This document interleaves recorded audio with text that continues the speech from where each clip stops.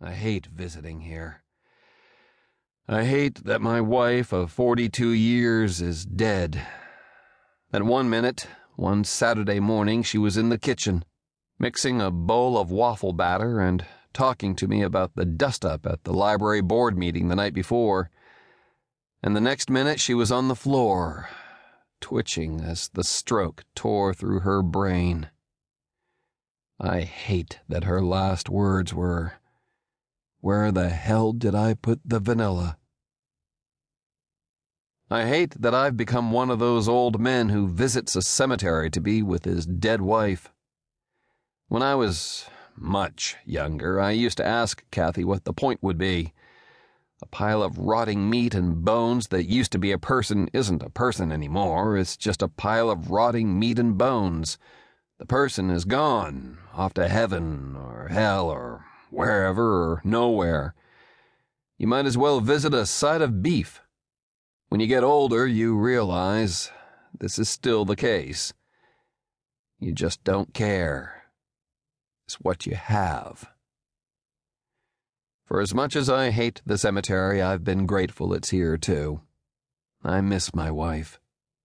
It's easier to miss her at a cemetery where she's never been anything but dead than to miss her in all the places where she was alive. I didn't stay long. I never do. Just long enough to feel the stab that's still fresh enough after most of 8 years.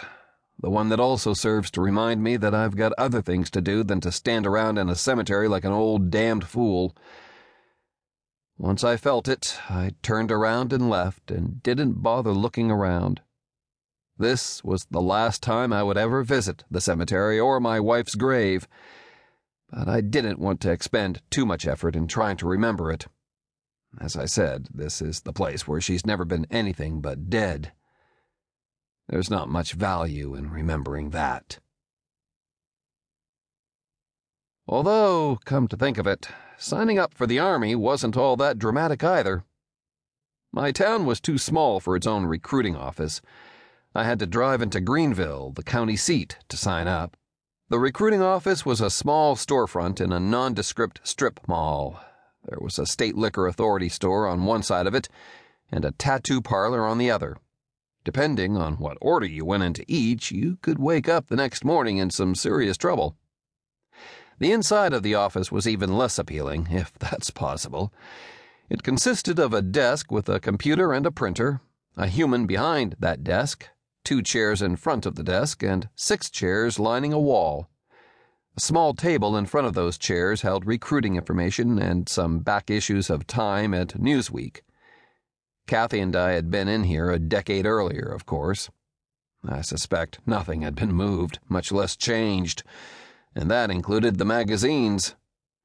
The human appeared to be new. At least I don't remember the previous recruiter having that much hair. Or breasts. The recruiter was busy typing something on the computer and didn't bother to look up as I came in. "Be right with you," she muttered, by way of a more or less Pavlovian response to the door opening. "Take your time," I said. "I know the place is packed." This attempt at marginally sarcastic humor went ignored and unappreciated, which has been par for the course for the last few years. Good to see I had not lost my form. I sat down in front of the desk and waited for the recruiter to finish whatever she was doing. "You coming or going?" she asked, still without actually looking up at me. "Pardon me?" I said. "Coming or going?" she repeated. "Coming in to do your intent to join sign-up or going out to start your term?" Going out, please." This finally got her to look at me, squinting out through a rather severe pair of glasses. "You're John Perry," she said. "Oh, that's me. How did you guess?" She looked back to her computer. "Most people who want to enlist come in on their birthday, even though they have 30 days afterwards to formally enlist. We only have 3 birthdays today. Mary Valerie already called to say she won't be going, and you don't look like you'd be Cynthia Smith." "Well, I'm gratified to hear that," I said.